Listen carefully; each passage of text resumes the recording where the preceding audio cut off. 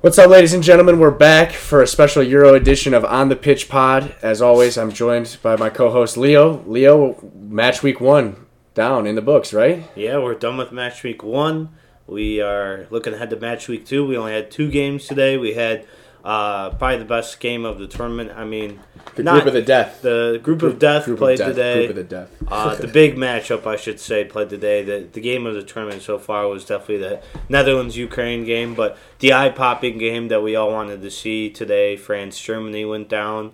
And overall there were some really good goals. A lot of goals being scored, which I liked. There wasn't too many low-scoring games. You only had 1 0-0 draw, which is always something that we like to see. So it was a very exciting opening weekend, a scary opening weekend. I'm just really excited to get this going and see how our futures went, because our futures off to a good start. All of our futures off to a good start.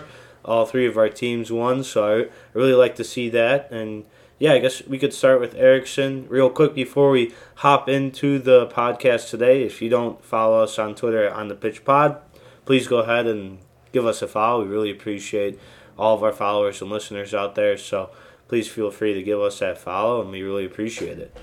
Yep. On the Pitch Pod, at On the Pitch Pod. Christian Eriksson, man, tragedy. I'm glad he's okay. We've got some better news now that a few days have passed. It was a really scary 90 minutes, 2 hours, 3 hours there when it happened. I was at a trial all day. I didn't see anything. I didn't watch the game, and people were talking about on the sidelines, like dads were talking about, oh, this guy collapsed on the field. They were doing CPR, and I had to ask somebody about it. I'm like, what are you talking about? Grabbed my phone, went and checked it, saw the video. I was in the Euro group chat we're in, was blowing up. People were like, oh my God. And it was one of those things that there were no jokes being made, it was genuinely serious out everywhere I looked. So that's when I got a little concerned. Thank God now he's recovering well. But yeah, that was really scary, man. That shows you how precious life is, how quick things can change, and how even it happens to these crazy athletes like soccer players. Christian Eriksson's in the best of shape, and he thought he was probably in great health, and something like this just sneak up on him. Yeah, so he suffered from cardiac arrest. Obviously, very scary moment. Apparently he was dead on the field. The defibrillator brought him back to life.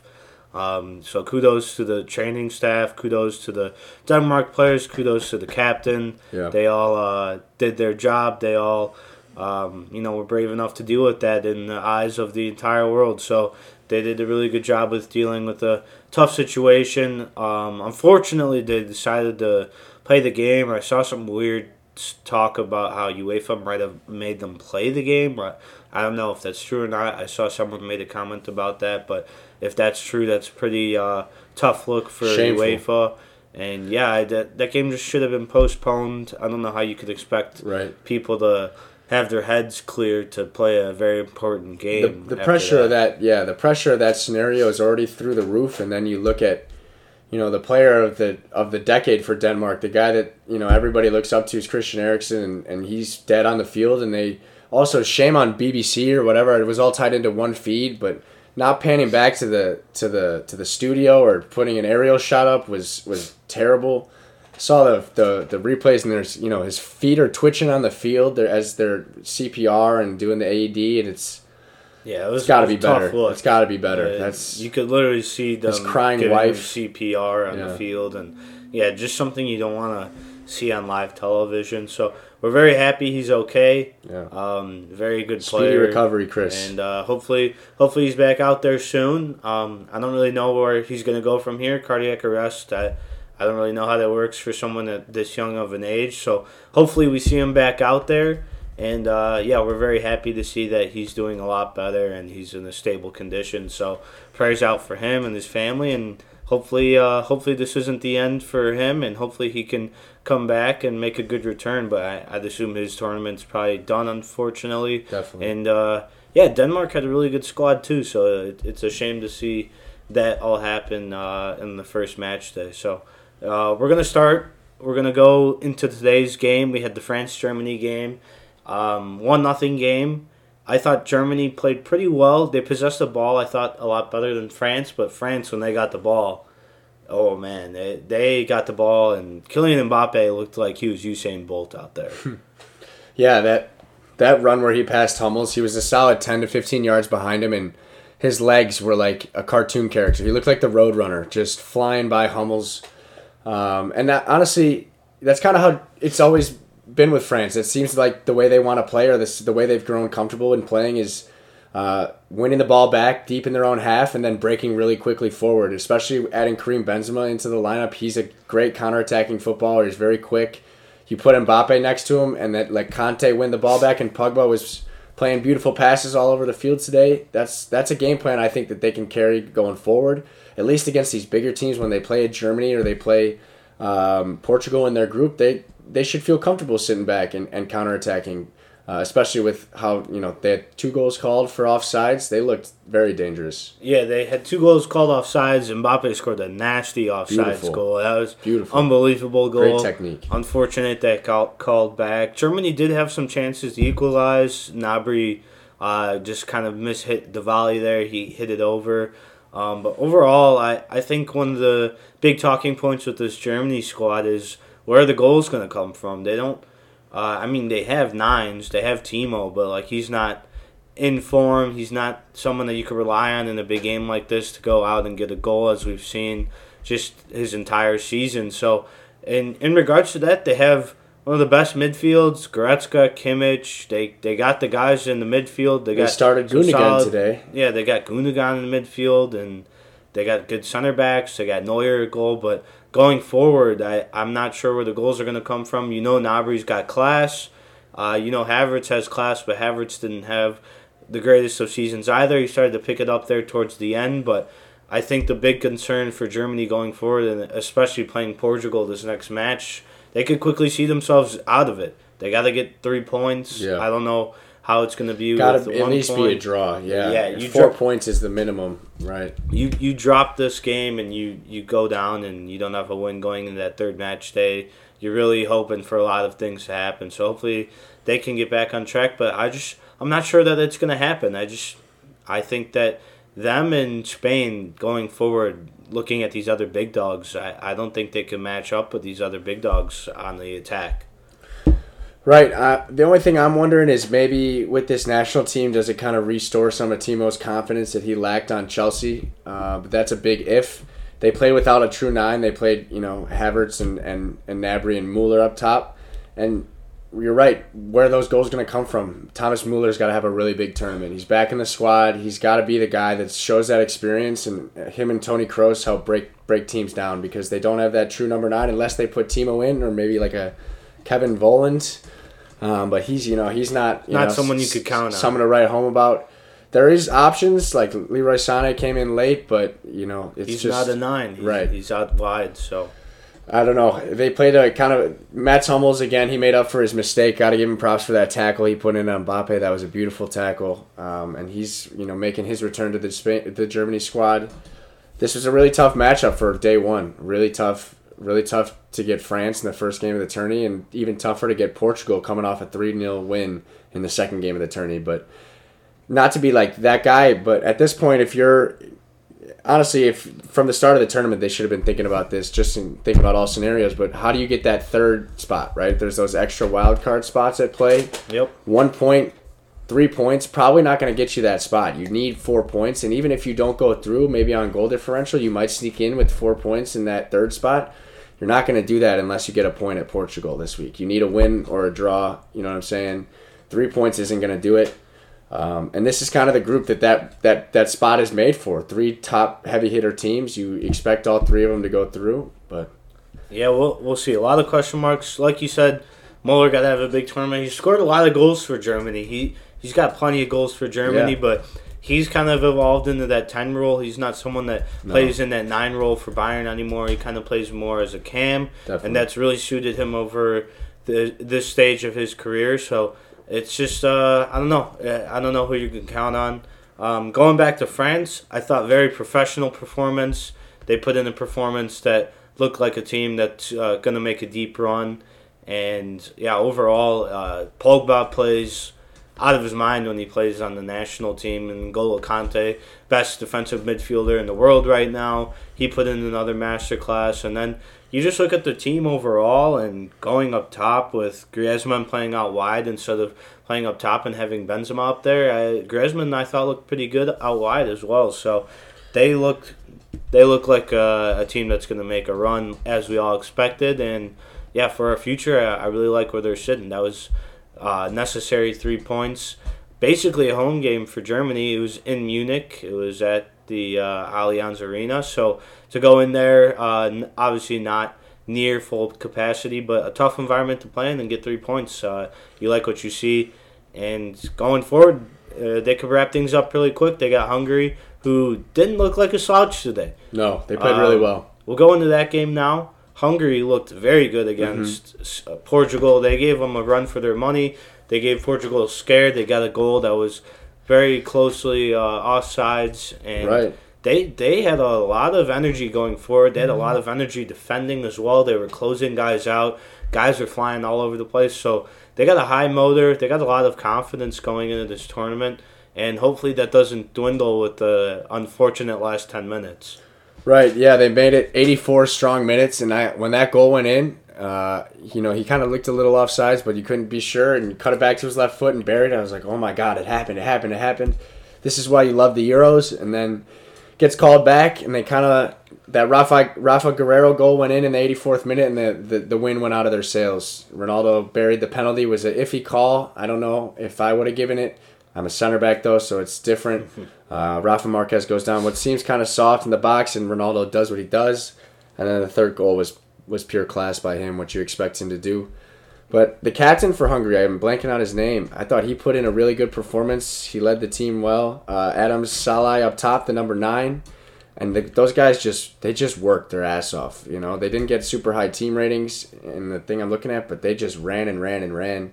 That's what you got to do in those games, especially against a team like Portugal. That over looked like it was cooked, and then all of a sudden they put 3 in on you like it's nothing. Yeah, the overhead plus odds was something I was eyeing. I decided to stay away from it. I think it was plus 130, and obviously that smacked somehow, some way. But Portugal were having a tough time breaking down for most of the game, too. They did have some opportunities, but overall I thought Hungary was very organized defensively. Really put a lot of pressure on Portugal, and it took basically a little deflection goal to really get the horses going, really get the guys going. Looking at their lineup, I thought Jota did play well. I thought he could have passed the ball a little more. I thought overall he was holding on to the ball a little bit too long, but I thought he looked like their most dangerous player up top. He had a couple of chances, a couple of nice saves from the Hungary goalie. Ronaldo, I thought for large parts of the game was kind of quiet. Yeah. Didn't get a whole lot of touches for most of the game, which is very interesting to see. Missed a sitter. He missed a sitter. Looked like a human with that one. Very unfortunate for Abad if anyone took that. That Portugal first half money line. When the ball got played in and I saw Ronaldo was right there, I was like, this is it. And he looked like a human for the first time in who knows how long. So unfortunate for all of us that took that Portugal first half money line, but going forward, a very big 3 points and a very big 3 goals, as Patrick was talking about with those extra spots. That's going to be huge for goal differential. And, good for our future. Good for the future. Didn't we take that? We took Portugal most team goals, yes, which was looking very rough, especially given how Italy and Belgium bagged 3 along with the Netherlands. So very necessary for that bet. So we're right on pace for that one. Joao Felix didn't even see the field today. So did not see the field. Very interesting. Right. It's very interesting. Fernando Santos, I'm trying to say it like the Portuguese say it. Bruno Fernandes, Diogo Jota, Nuno Mendes. He didn't even see the field. It's the same with France. They had Ousmane Dembele didn't even see the field, I believe. These teams are so deep, these big dogs, especially going forward, like we're mentioning with Germany. Like, you look at Germany's bench, Leroy Sané, that's one, but these other teams got guys on top of guys that just can come into the game. Andre Silva had the most goals in a single season for Frank. He scored like 28 goals for Frankfurt this year. Mm-hmm. And that got Luka Jovic a $100 million contract at Real Madrid. It didn't get Andre Silva a start with the Portuguese national team. So yeah, Renato Sanchez came off the bench too. He put in a really good season over in France this year. So they are a very deep team. I expect to see some lineup changes, though, going into this next game against Germany. I think Joao does see the field. I think he gives more creativity up top. Obviously, we know everyone else has that creative ability, but I'd like to see him maybe up top along with Ronaldo maybe playing wide, but we'll see. I don't know. Ronaldo's grown into that 9 role with Portugal, so I'd imagine he's going to stick with that. But something that I wouldn't mind seeing because Ronaldo's still quick as ever. And I thought Bruno could have played a little bit better. He had a really good shot on goal there in like the 65th minute. Put a good save on the Hungary goalie. But overall, I think they just got to find those gaps a little more, maybe play a little bit quicker. But there's going to be those gaps going against Germany because we know how important this game against Germany is.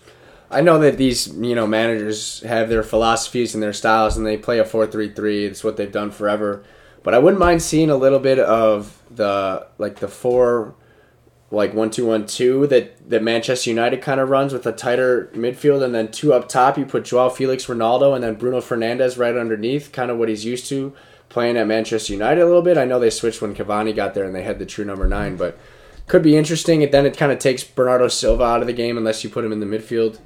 But yeah, I'm excited to continue to watch Portugal, especially with their next game coming up. They got Germany next. They got Germany next. Sad we got to wait until probably Saturday or Sunday for that game, but fine by me. It'll be easier to watch. It'll be easier to watch. They'll be well rested, hopefully. And this is the group of death, man. Those three goals are crucial for this group for sure. Hungary, hopefully they go out and they give France a good game next week. I hope they don't put their heads down. I hope they realize what a good performance they put in. It's just this is just a game of inches, man. It was unlucky, and I think bounce back. Hopefully like Pat said, they just shake this off because they did put in a very good performance today. They came in with a lot of confidence, and hopefully that doesn't dwindle, and hopefully we get another good performance against France. But I think they might be a little bit outmatched here. I think France gets their job done. I think they know how important this game is to wrap things up and solidify their spot into the knockout stage. So I unfortunately don't think Hungary's going to get the job done, but it's going to be an interesting game for sure. Yeah. Yeah, going back to yesterday. Working backwards. We're going to work backwards here. Spain, Sweden. The game I expected, I took the under in that game. I got talked into taking a first half money line by a friend. I should have just stuck to my gut and took the under. The under did hit. We had a little bit more units on that. But we talked about it last week on the pod. We don't know where the goals are going to come from. And I think Spain and Germany are going to hurt this tournament. They just don't have the attacking prowesses of these other teams. And Spain, you look at Spain and it's even more hurt than what Germany has going up front. Alvaro Morata, he's okay. He's not... Yeah. But he's just okay. That's a good way to put it. I'm not going to slander the guy that's been transferred between top club after top club after top club. They just keep buying him back. He played good for Juve. Right. But I've never really been convinced by him. And looking at that front three of like Ferran Torres, Morata, and like Dani Olmo, that's not going to get the job done, man. Nothing's popping off the list. And then further back the field, you got Koke and Rodri, who are very defensive-minded players. They've done what they've done forever. And Pedri, who's 18, 19, playing as like the third midfielder. I don't know, man. Ferran Torres was good at Valencia. He wasn't great, but Pep saw how he could fit into the system, and he worked well on a great team at Manchester City. But he didn't play in the Champions League final. He was definitely a secondary player. He's still got a lot of room to grow. I think Gerard Moreno has to start next game. He had a great season for Villarreal. He's coming off a Europa League win. Maybe bring Adama Traore in to change it up, bring some pace. Like at least give yourself an option to break out on the counter when you're so tight. They play in such tight spaces. He's a game changer. You can you can game plan for Spain, and that's exactly what Sweden did. They played a 0-0 draw. It's tough to game plan for Adama Traore, right? Along with Spain, he just kind of changes things up, throws something different at you, and random balls just might bounce his way. Like how Mbappe just cooked Hummels today. He made a great tackle, but Traore has that capability to just running by people, and I think this is a team that could use a little change up at pace. Yeah, I'd like to see the whole front three changed up. I thought I don't know how to pronounce his name. I'm just gonna say Oyarzabal. Oyarzabal. Yeah, I guess I was close. Yeah. Okay, I thought there might have been a Oyarzabal. I don't know. Oyarzabal. But I guess it's not. I guess it's how I thought it was. Oyarzabal. I thought he could have played a little bit more. He had a great season as well. So, they got question marks. Sweden, no slouch, but we come into this game against Poland coming up. Poland, they know how important Tough that game loss, is. yeah. And I think Poland's got a really strong side this year. I liked what they got. Just given like recent squads that they've had, I think this is one of the better squads that they've had in recent memory. Mm-hmm. Very unfortunate. We'll go right into that one. Krakowiak, just Foolish, dumb. Just dumb. From a veteran too. Lapse of mental. Just unfortunate. I Poor don't know what he's judgment. doing. Yeah, poor judgment. It was. I thought Poland played. They had a lot of chances. The guy who scored the first goal, I can't remember his name. I guess Szczesny got an own goal for it, but he made the mag on the right wing and then cut it inside, beat him near post, goes down 1-0. Poland draws back to make it 1-1. And then Milan Skriniar with the great, he looks like a number 9 up in the box. That was an unbelievable volley. Volley into the bottom corner. Went off in the corner, celebrated. But again, Krakowiak, he made the tactical foul in the first half, pulling the guy back. It was a very light tug, but that's just how the modern game is. I understand that you don't want to let the counterattack go. But then you got to realize you got to play the rest of the game on a yellow card. And he went in late and he stepped on clearly it was another yellow. Didn't argue it. He walked off the field and... that's a good midfield. Krakowiak, Mateusz Klich, and Linetti was all over the field. He got the goal. He scored the first, the equalizer. It was like a little cross across the 6, and he hit it far post. He was all over the place. Was that the goal where he kicked it off his right foot? He double touched it, yeah. You probably won't see that again for a very He kind of long like time. scooped it into the corner. He kicks it with his left foot. It hits his plant foot, and then his follow through somehow magically still ends up in the back of the net. Yeah. So you don't really see that too often, but he got a little more luck than Timo did in that Champions League final. Definitely. But yeah, I thought Lewandowski played pretty good. That he's got to be the guy that gets him going. And we'll see what they can do against Spain. I think that's going to be one of the most important games coming up in this group stage is this Poland-Spain game. Both teams desperate for points. And yeah, for Slovakia, exactly what you want. Exactly what you want. Played well. They're going against Sweden. Yeah. I mean, if They gotta be Slovakia hoping puts for in a performance and they get 3 points, I think 3 points guarantees them a spot in the knockout stages.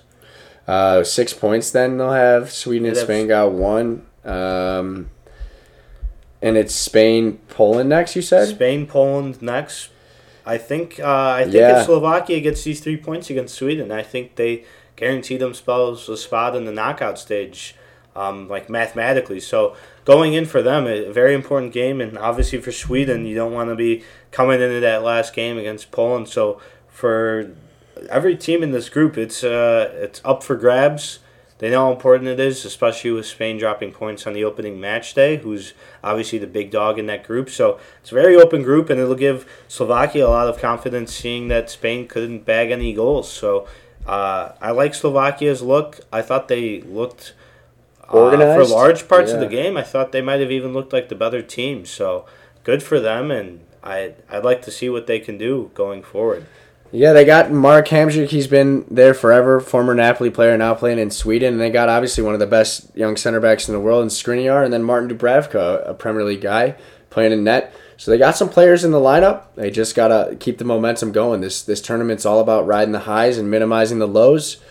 You've seen Iceland make it as far as Iceland made it, just kind of riding the wave. So hopefully Slovakia can do the same. They gotta get a big 3 points, but it's gonna be tough nonetheless because Poland and Lewandowski's not gonna go down without a fight.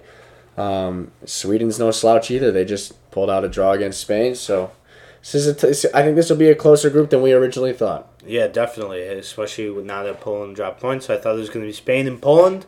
Now we don't know who's going where, so it's something to keep an eye on. We'll move along. Unfortunately, I only caught a little bit of the Czech Republic and Scotland, and I got to say, I was very disappointed in the Scots. Yeah. Kieran Tierney did not feature. He got hurt in the warm-ups, unfortunately. He was in my lineup. He was in my lineup as well. Me and Pat are doing a Euro 2020 fantasy league, so unfortunately for the two of us, we got 0 points because I guess you can't switch him out or something. I don't know. I was a little confused by the rules, but yeah, he's out. I don't know if apparently he's doubtful for this upcoming match, and I was just expecting more from Scotland. I thought they have some quality players, obviously not as much as some of these other teams, but the Czech Republic, I thought they could have matched up pretty well against. You know how important it is for the Scots to be playing on this stage, how important it is for these players. You've seen it time and time again in their qualifying matches, how much energy they put into it, how much emotion they put into it. And I really thought they were going to put in a good performance, and it ended up being a dud. I thought the Czech Republic, for the most part, dominated the match. It was Scotland's first major tournament in like 20 years. Yeah, shout out Patrick Schick, goal of the tournament. I'm chalking it in. It was unbelievable, man. It was unbelievable. That's the best goal we'll see. Someone's going to have to score a crazy Ronaldo or Gareth Bale bike to top it off for me. If you didn't see it, he saw the goalie was out, and David Marshall was in goal, and he even knew. He just put his head down and started booking it, like the replay. And they did the tracker like they do in football, and he ran 54 yards, dead sprint back to his own goal, and the ball started way out of the post and just kind of curled right in and dropped in like a 4-pointer from the Harlem Globetrotters. It was crazy, man. Yeah, that was the farthest goal, I think, since like the 80s in the major tournament. So 54 yards out. That's no joke, and like Patrick said, he just put his head down and it was crazy, man. It was like he had been planning on that, like the whole game. Like he noticed something with the Scotland goalie, because right when that ball was there, it was like his eyes lit up. He's like, "Oh, this is it. Yeah, like this is my moment." And I'm not sure if he's right or left-footed. He's got to be left-footed. There's no way. There's no way he scored. He's a lefty. He's a lefty. If he scored that with his weak foot, holy someone. Cow. He's going. Someone give him the Puskas. Yeah, right he's now. going to Madrid, bro. Yeah, 2 goals and bag to brace for Leverkusen, or not for Leverkusen. He plays for Leverkusen. Bag to brace, and that's a huge win against Scotland. They needed that for sure. A lot of people were sleeping on the Czech Republic. There's not much in the lineup that really gets you out of bed. Thomas Souček in the middle thought he played really well. Alex Kral and then Soufal at right back are some names you might know, but other than that. They took it to Scotland, and Scotland wasn't ready to play. Yeah, and like I've been saying with all of these teams, sorry. I mean, every game's important right now. And right. I might as well just stop saying it. So I'm just going to say every game's important. They got the Croatians coming up. An old Croatian side, you saw it against England. They looked a little bit slow. We know that they have the class in there, but even, their attacking options, Perisic is 32 now, which doesn't sound too old, but in soccer, he's getting up there. This might be his... he's probably going to be in the World Cup squad. He seems like an old 32. I don't know. He's got some pace, but overall, they're down. Czech Republic wins, they're through. They got a really good chance of going through. I think we both thought that Croatia was going to be the second team in this group, but I might be betting on the Czech to get it done. I know Luka Modric is going to have other things to say about that, but I think I might be betting on the Czech. I thought they looked really good against Scotland, and they're just one of those teams that it seems like whenever they do end up in a major tournament, they somehow put in shifts. So I think I'm going to be back in the Czech Republic to come out of this group. Yeah, I'm a little torn just because you expect experience to prevail at some point. They made it to the World Cup final. These guys have been there. Luka Modric has played in 4 Champions League finals. Mateo Kovacic has also won 4 Champions League finals, whether he played in them or not. There's a lot of experience in this squad, but I wonder if they're like a little post, 2012 Spain team, like a 2016, 17, 18 Spain team that just kind of dudded with their, aging lineup. do they have enough in the tank to beat this Czech Republic team who's got a lot of momentum going forward? And seeing they just put in 2 goals on a team with 5 guys that start in the Premier League right now, and they just went out and bagged 2 and took it to them. They got to be feeling real good. And like I mentioned earlier, it's all about riding the wave. And again, with these smaller teams, how far can you take it, right? How far can you go before kind of your luck runs out? That's what this is. Like the Poland goal, that was luck. He triple hit it and it went in the goal.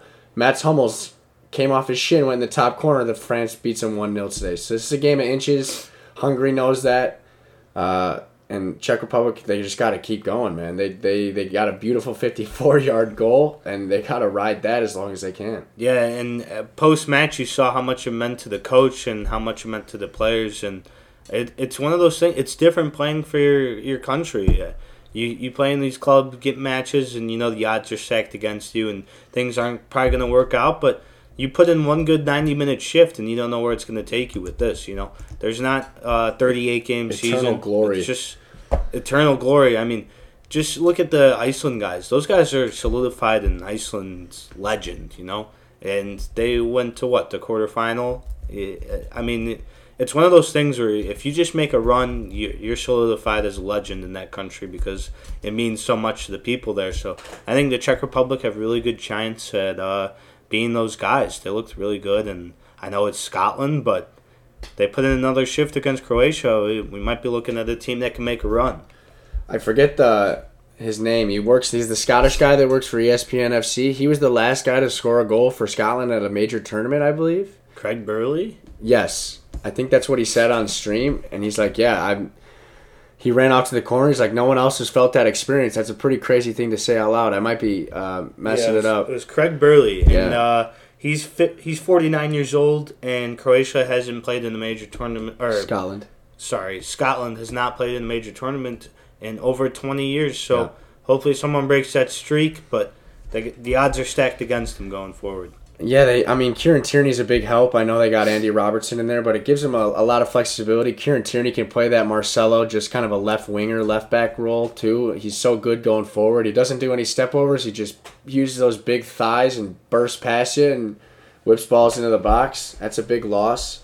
Yeah, and the odds are stacked against them. They got England. Yeah, they got England. They got the battle of the UK. That's a charged game though. So again, that might be a chance for them to bounce back. England didn't have the strongest of performances. They're going to be guys they're familiar with. Where's that game at? That might be. It might be at Wembley. Yeah, exact. That would be huge. Yeah, it'll give those guys a boost, and it's not looking too good for the Scots. England and Croatia coming up.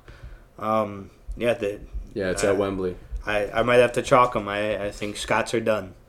Okay. Sorry, guys. I love my boy Andy. He's the captain of that team. Quick shout out to Andy. That guy, he does not stop running. Yeah. Whenever you watch a Liverpool game or a Scotland game, if you look at Andy Robertson, I don't know where he gets the energy for this. I mean, that guy is just sprinting up and down the field. So I had to shout out my boy real quick, show my little bias. But my brother brought it up to me too. He's like, dang, man, Andy Robertson just runs and runs and runs. So I had to put that out there. He did it again. Respect. He'd be a perfect guy to tell everybody about the Battle of the Marathon or whatever, the 26th. But just send Andy Robertson. He'll get the message there in half the time. Moving on, we got England-Croatia. We did that. No, we didn't. We have to talk about that one. Let's do England-Croatia. 8 a.m. game. Yeah. I unfortunately did not catch a single minute of this game. Did you manage to catch any of this game? No, I think it was on soccer. Saturday morning. Yeah, I had soccer. It was Saturday morning, and I was a little bit out of it. Friday night, we were at our friend Griffin's house. I put down a fifth of Tito's. Woo! It was a little gross, so I did not catch any of that game, and then I golfed after that game. So, fortunately, didn't catch any of the game. I saw Calvin Phillips. Played really well. I saw the highlights. I saw people talking on Twitter. Wow, I guess he put in quite the shift. Yeah. People were questioning why he was in the starting lineup for some reason, just because he's a Leeds guy. But apparently I think he was man of the match too. So he put in the shift. He solidified his spot in the starting lineup for the rest of this tournament, most likely. a guy that we weren't sure was going to start, Raheem Sterling. He gets a goal, and he played really good as well. I saw the ESPN FC guys do a little bit of analysis on him, and he was just timing his runs really well because he knows how fast he is. So other guys, they'll start making their runs a little bit earlier. He was just kind of sitting back and waiting, and then once he saw that it was on, you can't catch up with it. He saw the hole and he darted right to it. And a lot of guys, if I'm out there, because I'm not Lightning McQueen. If I'm out there, I'm making that run pretty early. People are going to see me run, and they're going to catch up to me. And that's exactly what he did when he scored that goal. He kind of just sat back, waited in the midfield, and once he saw Calvin Phillips get by, he made that run, and bingo, bango, bongo. So he gets the job done. He bags it. Looking at their lineup, Harry Kane, dud. Yeah, didn't play great. Harry Kane did not play great. People are giving him stick for missing that cross. It's tougher than it looks, guys. It's going to happen. That was a tough ball in. But more importantly, to get the 3 points. It looked really good in the first 20 minutes as well. A lot of chances, and then the game kind of grew into its own. People started taking less chances. But looking at the lineup, Kieran Trippier at left back. Yeah, that's the big question. They can't be doing that. Luke Shaw just had the season of his entire career. Put someone in that could whip balls in with their left foot. Put Ben Chilwell in. Put Saka at left back, bro. Put someone in that you basically cut the field down in half for yourselves because you can't have a guy whipping the ball and he's got to cut in on his right foot every time. So I don't know what Southgate was doing there. Obviously, Kieran Trippier's class. But you just can't play both, unfortunately. It's not, you can't play both. That's the way soccer is. You got to make that hard decision, and I think he's well aware of it, and he's going to make that tough decision, and I think Luke Shaw is going to get the start. Yeah, it brings up the question for me, though, looking at this lineup, is do England fans watch all the Premier League games like we watch all there's 3 in a day, or do they just watch the Arsenal game, or they just watch the Manchester United game? Because the lack of knowledge about Calvin Phillips kind of struck me as a surprise. If you watched Leeds at all this year, you knew how good Calvin Phillips was, and I saw a video of who Calvin Phillips, what's he doing in there? Oh, Gareth, well done, mate. It was didn't know about him. Caught me by surprise. Phil Foden, not the best game of his life, but the kid's 20, he still looked pretty dangerous out there. Yeah, he's going to start this whole tournament. Yeah. But yeah, up top, I guess Sterling's going to start. He bagged a goal. Rashford's going to give him that spark off the bench, and if Kane for some reason puts in another dud, I expect maybe Rashford moves up top. Little Jack Grealish action, maybe. I don't understand. Southgate hates him. I sent Patrick a video of I don't even know what the skit was from, but some guy in the background was stretching out and stuff, and the guy that was running the panel was like, "What are you doing? What are you doing over there?" And that it was when Gareth Southgate sees Grealish put on his warm up stuff, and I don't know why he hates him. Verbal meme. Me and Patrick know what I'm talking about. I'll tweet it out. If you're listening, tweet it out. I'm gonna tweet it out. You guys can all see what I'm talking about. I thought it was very funny, but yeah, overall, I guess for the most part, there's not a whole lot to change other than left back. Is Harry Maguire going to play next game? I don't know. With an ankle injury, I think. I don't think he's going to be That's playing. A good partnership, though. Stones and Mings, 2 big bodies, left footer, right footer. I'm a fan of Tyrone Mings. He had a great season with Villa. And Kyle Walker and Stones on the right side seems pretty secure. And I think Croatia just kind of failed to exploit anything. They didn't... England, looking at these two lineups, the pace between this England squad and this Croatian squad is... unbelievable. Miles apart. And this Scotland game is obviously going to be a higher tempo, probably a little bit chippier of a game. England's got to take care of business. This is a game that you gotta step on the gas and send Scotland home before they have any chance of staying. Don't let them unpack their suitcase. Got to get rid of them. The last interesting thing I thought about the lineup was he did stick with Jordan Pickford in goal. Yep. I have a weird feeling if he keeps riding Jordan Pickford, which, you got to ride your goalie out. You've made the decision. He's Goldberg.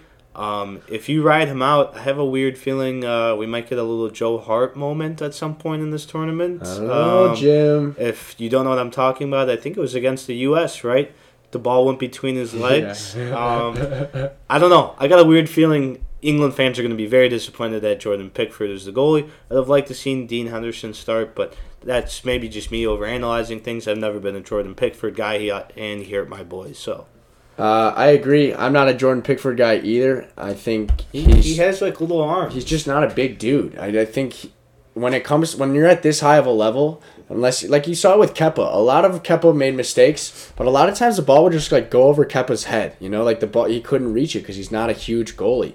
And I think when you're at this level, everybody's skills are relatively in the same boat. Like, you know, there's better goalies than others, but you look at, you know, you say Thibaut Courtois or David De Gea, they're probably similar shot stoppers, but Thibaut Courtois can cover way more goals. Thibaut Courtois is like 6'6". Right? You know, Donnarumma's 6'6". Dean Henderson's a big boy. These are some big dudes in goal. Dean Henderson's a big boy, and he's Sam Johnstone even. I've also just never been a huge Pickford guy. He's matured for sure at Everton. He's got a lot of experience. He's got a lot of experience with the English team. But at these major tournaments, when the stakes are so high, especially in England, where it's more ruthless than anywhere else, the English media they were ripping them apart for winning 1-0. Ruthless, man. It's ruthless, and you got to play the best 11. The best 11. There's nothing to save it for, you know. And he might think that Pickford's the best goalie for that, and I'm sure there's tons of you out there that agree or disagree with me and Leo. But you know, that seems like quicksand to me, sinking. You know what I mean? It doesn't seem like it's something that would keep me up at night if I was an England fan. That's all I'll say. Definitely. Yeah. So we'll keep trotting along. Yep. Let's go into the game in the tournament Yes. thus far. Yes. Let's go into this Netherlands-Ukraine game. Oh, I hope everyone got to watch this. That was an instant classic. I feel bad for anyone that didn't get to watch it. God, Yarmolenko has been doing it at the highest level forever. Shevchenko's his coach. Cuts in on his right foot. First of all, Gini Wijnaldum all over the park. His heat map was unbelievable. He was the best player on the pitch for sure. Yeah, sad to see him go, but even more sad seeing him put in that performance that he did. Yeah, and we were talking about it last week on the pod, like where are the Netherlands going to get their goals from, right? And we said Gini has to go if Netherlands goes. Luke de Jong was on the bench. They started Wout Weghorst. I apologize if I said that wrong. He bags one, which is what you need, especially a true striker's goal, right. Too. And the announcer said it best. He's like, hopefully this gives the big guy some confidence. He even was like, yeah, I'm not really sure where the goals come from, but if the big man scores, maybe that helps him out a little bit.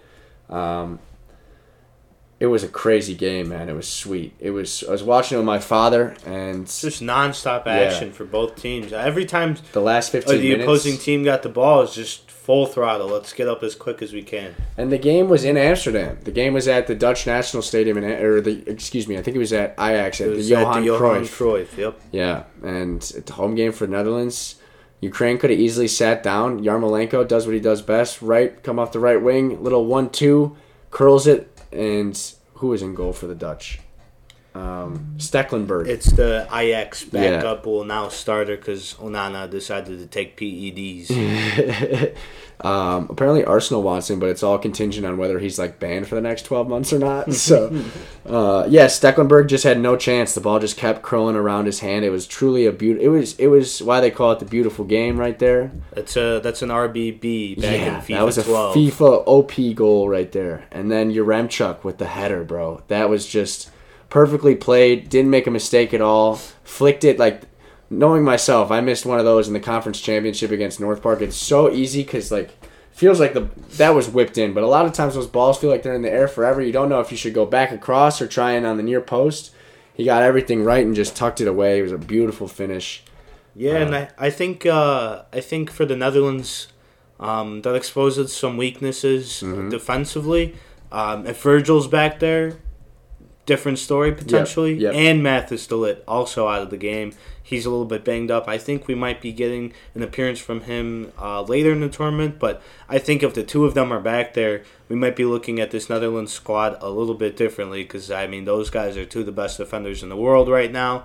And, that's exactly where you miss them is those aerial threats, especially against these other teams that might not have as much on the attack. You know that they're going to look to try and get these aerials and get these header goals off set pieces. So you're going to be missing your two biggest defenders. It's unfortunate, but they somehow find a way to keep strutting on. And questions, I guess, the big talking point in Holland in their media is Frank de Boer. I guess that not a lot of people are fans of Frank that was de going Boer. into the tournament. Going into it. Because they don't like that he's playing the 3-5-2. He refuses to play anything other than 3-5-2. So funny story, during training for the Netherlands one day, someone got one of those little planes, and they flew their little plane over the stadium and said, play 4-3-3 really? While they were practicing. That's awesome. So yeah, that goes to show you how much they really want these spent guys their own money on a 4-3-3. plane. That's awesome. And then questionable substitutions. I thought he ended up setting them up pretty well. They looked very dangerous going forward. The Ukraine goalie made some very nice saves. So I guess 4-3-3 I didn't think came in too much of a question. I thought they were set up pretty well, but I think the big talking point was the substitutions that he decided to make when they were up 2-0. He wanted to get some guys out, give them some rest. He took out Daley Blind. He put in Nathan Ake, who was pretty good. Got an assist on my fantasy team. I'll take it. He took out Memphis Depay. He took out Van Aanholt. He made some substitutions there to, kind of lay back. He thought the game was in hand, so I'm sure he learned his lesson there. And those are big goals for the Ukraine. We talk about goal differential, so to only end up losing by 1 there is big time. And props to the Netherlands. They could have easily crumbled, but somehow, some way, they find a way to win 3-2. And the media will rip them apart, but I know when they get in that locker room, they're going to be happy about that result, regardless of how it happened. And they're putting the blinders on. That last 15 minutes is behind them, and they got to keep moving forward against a very winnable group. And apparently, I'm not really too sure how it works out now with these extra spots, but I guess they have a very favorable path to make it deep in the tournament, just given the other groups that they'll match up with in the knockout stages. So they're looking good. I really like what they got going forward. Like Patrick said, there was question marks with their attacks, but Dumfries looked very dangerous as well. He ends up getting that pivotal header goal. So I think the questions about their attack have obviously been answered. And like I said, they have a very winnable group. Austria, North Macedonia. I think the Netherlands are definitely going through. And overall, good performance. Just mental lapses. You can't be having that. Yeah, I agree. I'm excited to see what they do going forward. Ukraine, Zinchenko played in that 6 role, which you kind of expected to see. He's the most technically gifted guy on that squad, probably. They got, who do they have? They got North Macedonia, so 2 big games for everyone involved. If Austria with the 3-1 win over North Macedonia. Austria did look good once David Alaba started playing in the midfield. Exactly. Because as we've seen in the past, it's when he got his assist, right? He got a beautiful whipped ball in. He whipped that ball in, and when he was younger, he kind of played out wide at times. He played in that midfield for Austria, but you want to play the guy in his most comfortable position, which currently is center back. But when you look at this Austria team, he's the best player in the team. You got to get someone like David Alaba as much touches on the ball as you can. And as we saw, once he started playing in that center midfield role, the game opened up. And like we said, he played in a beautiful whipped ball. Yeah. Going backwards, Belgium took care of Russia 3-0. Shout out Romelu Lukaku for Beast. someone that is that large of a human being. And to be able to just have the technical ability that he now has, which in the earlier stages of his career kind of lacked. All props to him. I mean, he's so technically talented for someone that's so large, and we saw that with both of his goals. I mean, both of those goals were tough goals, I want to say.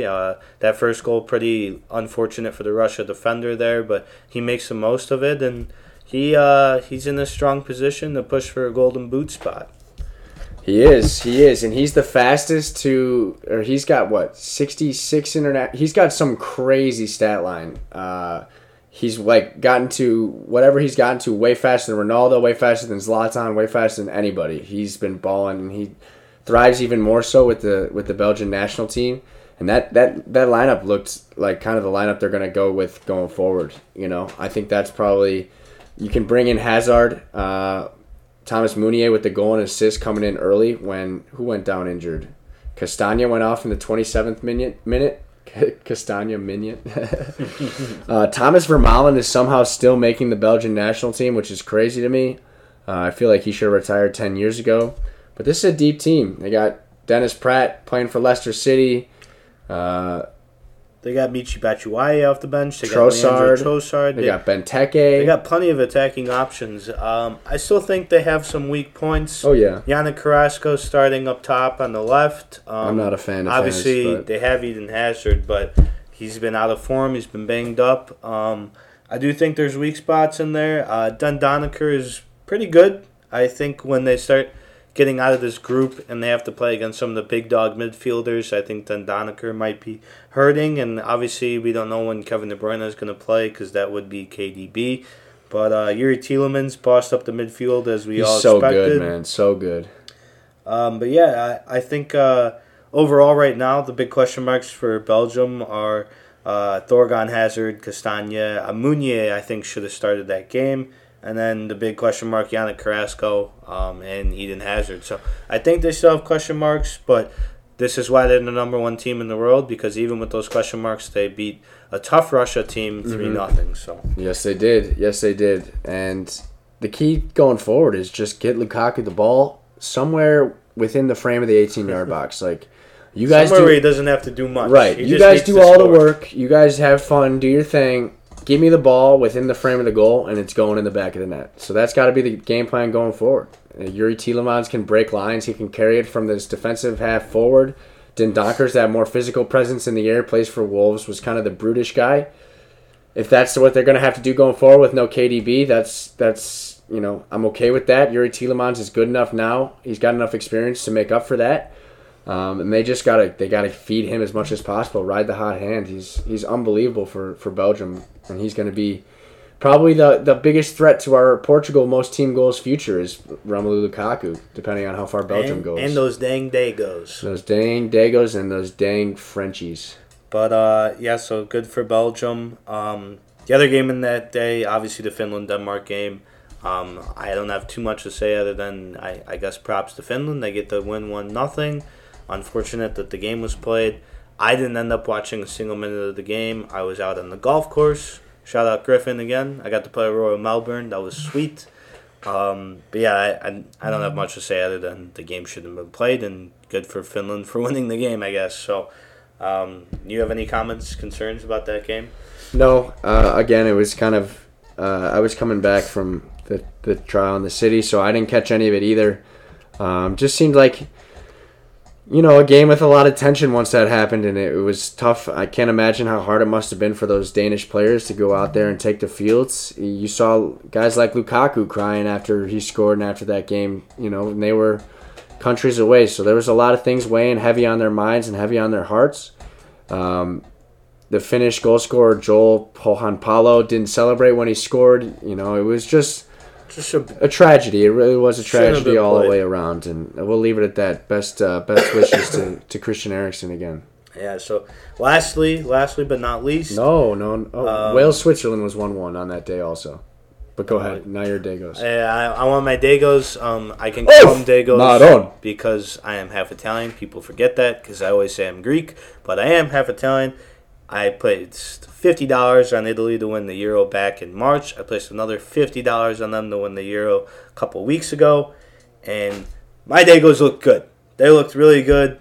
The question mark has always been, they're always going to be that defensive team. Right. They're like the best defensive team of all time, I want to say, in the world when it comes to just looking at who lines up good for defensively. The Italians are going to be good on the defense. And this is just one of those years where I felt so confident with their attacking prowesses. Ciro Immobile is a bad man. I mean, that guy, you talk about Lukaku and all these other guys, he's a little bit different. Obviously not the same build as those guys, but if the ball's in the 18, Ciro Immobile's got a pretty good chance of bagging that. He did exactly that. He buries one. Lorenzo Insigne has been an absolute dog for Napoli for the past 5 years. I mean, they got really good attacking options, and that's why I felt so confident, because I know they have the defense. They just passed off the reins to the greatest goalie of all time, of Buffon, and they passed it off to the other Gianluigi Donnarumma, 22 years old. He's going to be the starting goalkeeper for a very long time. He's arguably one of the best goalkeepers in the world at the young age of 22. You know that they have one of the best goalies in this tournament. And then, like I said, this is one of those years where the cards line up right for this offense. And I really think they could do well. Berardi played very well in Serie A this year. Locatelli, Barella, they all played very good in Serie A this year. And Ciro Immobile has been one of the best strikers in the world for the past few years. So I felt really good about this team. I feel really good about their substitutions.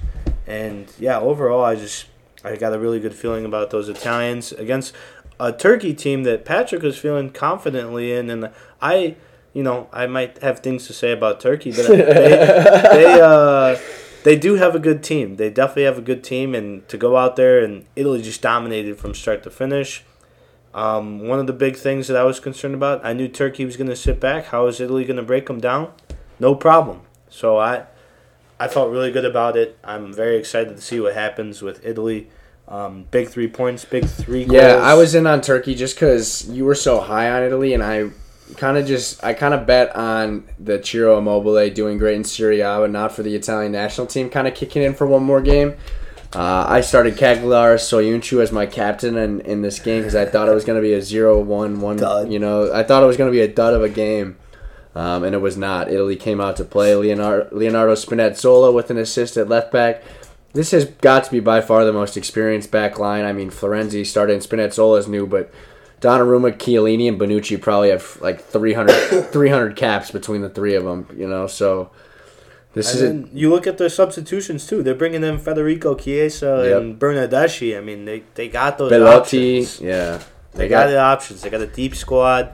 They have more attacking prowess that they've had in recent memory. And they got no Marco Verratti in the squad right now. Yeah, and... He should be, I don't know, it says he's been banged up. Yeah, he's got a knee injury, so whenever he comes back, that's a huge boost to the squad. So, Jorginho played really well. Yeah, he did. So, I love my Italy future. I hope you guys took it. I have a really good feeling about this squad this year. And not too late to jump on that one. It's probably still it's probably plus not 700, I think. Okay, it's only going down. Going down a little bit. Yeah. But for Turkey, you got to be disappointed if you're a Turkish fan. They got a pretty good squad. There's no They do. They got guys that won the league. Yeah, they got a couple guys that won Ligue 1 with Lille, as we were saying last week, and Hakan. I can never say his name. Çalhanoğlu, and then he's their best player, right? And then they got Soyuncu, Demiral at the back. Like they got some experienced guys, as does everybody. Sengi's came on at halftime. They just need more. They sat back too much. Yeah, they did, and that's not Italy's not a team you can sit back against because they don't have that counterattacking threat really. Insigne's quick, but he's always going to cut it back to his right foot. And Immobile's kind of blossomed into that true number 9. He's a really good finisher within the 18-yard, within the frame of the goal, I should say. And he's going to have a lot of sex. But the last thing I'll say about my Italians, well, you know the story about that. The last thing I'll say about my Italians, the first time they've ever scored 3 goals in the Euro. Very random stat. Very random stat. And that just goes to show you, because they've won the Euro in the past, that just goes to show you how well of defense they play to somehow win a Euro with never scoring 3 goals. They made it to that Euro final in 2008 where they got steamrolled by Spain, but it's a team that has more attacking options than they've ever had. Yeah, so from a betting standpoint, there's been 28 goals scored. And that's an average of 2.3 goals per match. Right on the dot for 2.5. Right on the 2.5 dot. Spain dominated possession with 75% in that first game. Didn't do anything with it. I'm going to be taking unders all Spain. Yeah. Every Spain game, I'm taking an under. Italy with 24 attempts on target. So it was just attempts, total attempts, I should say. Domination. It was awesome. Hungary with 22 total tackles and 58 total ball recoveries, highest after day one. Shows you how hard they worked against that Portugal team. And yeah, that's pretty much all the stats. It should be, dude. It was a great match week 1. I'm so excited for match week 2. Only one scoreless draw. Yeah. Patrick Schick, Ronaldo, and Lukaku all have 2 goals, and then Rafa Silva for Portugal leads with 2 assists right now. And other than that, Look at the matches tomorrow. Real look quick. up what we got coming up. We'll look at some big matches we got coming up, which, like I said, I shouldn't be saying that. Every match is big in this tournament. Turkey, Wales, Italy, Switzerland, and then Finland, Russia are tomorrow's games. I'm backing the Russians to beat Finland. To beat Finland. Turkey, Wales. That's a tough game. Wales, seeing this 3-0 scoreline's got to be thinking they need to get points after a 1-1 draw with Switzerland. Yeah, I might be steering clear of that one. Yeah. Turkey knows how important that game is too. Wales with the 1 point. If they come out with a win, they'll be looking pretty. So I think I might be steering clear of that one. And I'm going to be laying the hammer on my Italians. I'm going to lay the hammer on them. I think they get the job done against Switzerland. They're going to lock up that spot in the knockout stage. Lay the hammer on my Dagos. Thursday, Belgium, Denmark is the 11 a.m. game. Or no, North Macedonia, Ukraine is the 8 a.m. game. I'm going Ukraine. Belgium versus Denmark is at 11. We all know who we're betting on. Netherlands, Austria is the 2 o'clock game. I'm going Netherlands. Okay. Friday, we got Croatia, Czech Republic. I'm riding the Czech. I'm with you on that. England, Scotland. We're hammering England. And then Sweden, Slovakia. I'm taking England big time. Give me the Slovaks, bro. I'm taking the Slovaks as well. All right, and then that's the Group D and start of Group E. Last game in Group E is Spain, Poland. The Poles. I'm going Poland. Woo! Conrad, if you're listening an hour in, I hope you are. I'm backing your boys. Let's go. I'm backing the guys that put axe in their backpacks back in the day. I'm riding the Poles. 6 weeks, man. It only took 6 weeks. If he knows, he'll know what I'm talking about. Hungary, France. Yeah, France. And then the big game of the day is 11 a.m. Portugal, Germany. Germany's done. I'm going Portugal. I'm with you. Let's go. Right. I hope it's 3-0 again. I hope they run it up. I hope they run it up too. Sorry, Germany. Sorry to all my German Joachim friends. Low. I sing in a German choir. Sorry, guys. Joachim Low, if you're listening, your farewell tour is not going to end well. And then, that's it. That's it. And then starts up again. It's match week 3. All right, guys. Match day 3. Longest episode ever. Hour Really? and 1 minute.